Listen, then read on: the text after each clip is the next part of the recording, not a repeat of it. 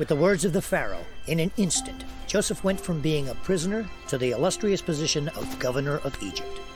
Thankful for the opportunity God had given him, Joseph walked outside, knelt, and prayed.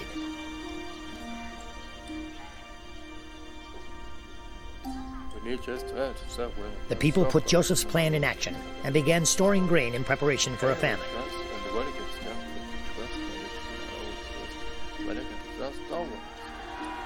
During the 7 years of prosperity, he became popular throughout Egypt, and the people celebrated when he married the daughter of the priest of On.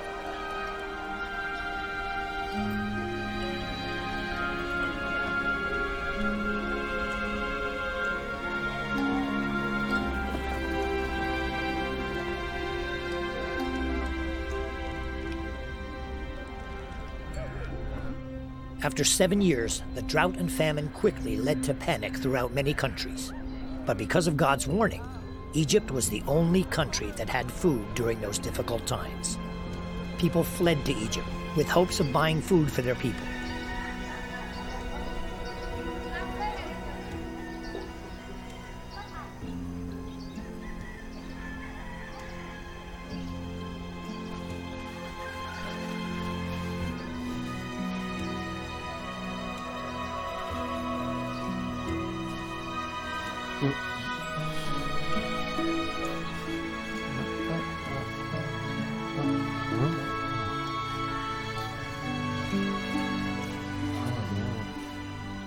Joseph's very own brothers from the city of Canaan appeared before him and bowed, just as his dream predicted years before. Governor, we are here to purchase grain from you, Your Majesty. So much time has passed. My brothers do not recognize me. Joseph decided to take advantage of the situation. He put them through a test so he could discover if they had learned to be kind and respectful to others over the years. Are you here to spy on me? Your Majesty, I swear we are not. We are here on behalf of our father, Chieftain Jacob. We are his sons, and we are only here to purchase some grain for our people. Are you his only sons? Our father had 12 sons. So, where are the other 2? Benjamin, the youngest, is looking after our father in Canaan. Our other brother, Joseph, died many years ago. I don't believe a word you say. Guards, put them in jail immediately. Hey!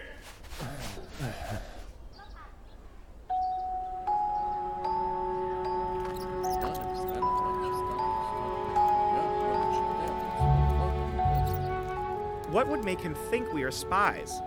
I have no idea. I wonder why he wanted to know if father had any more sons. Days passed and the brothers continued to be confused by the governor's decision. They still did not recognize that the governor was Joseph. Finally, Joseph ordered that his brothers be brought to him immediately.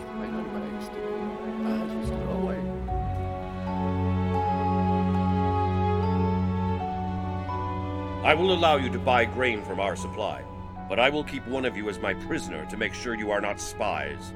Once you bring your youngest brother to me, I will release my prisoner. Why me? I won't survive in prison. The guards tied Simeon's hands and took him away. Simeon! God is punishing us for selling Joseph into slavery. After all these years, are they just now regretting what they did to me? Then Joseph had a clever idea. Give me all your money, I will give it to the grain manager, and he will fill your sacks with all you need. Now go. Anxious to leave, the brothers rushed off to collect their grain. At the granary, the manager appeared with all of their sacks filled to the top. The brothers wasted no time fleeing Egypt and returned home.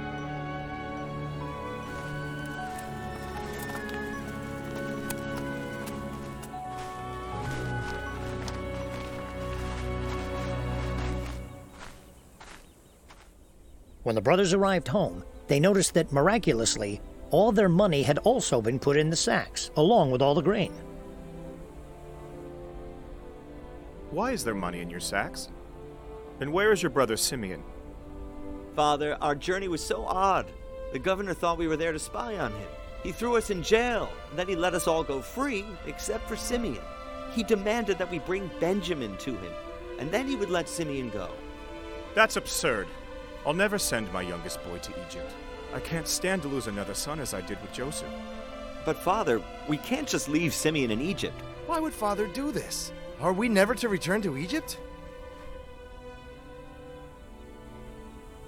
The day finally arrived when there was very little grain left. This is not good. We only have enough grain left for a few days. I don't know what we can do unless Father allows us to take Benjamin with us to Egypt to buy more grain.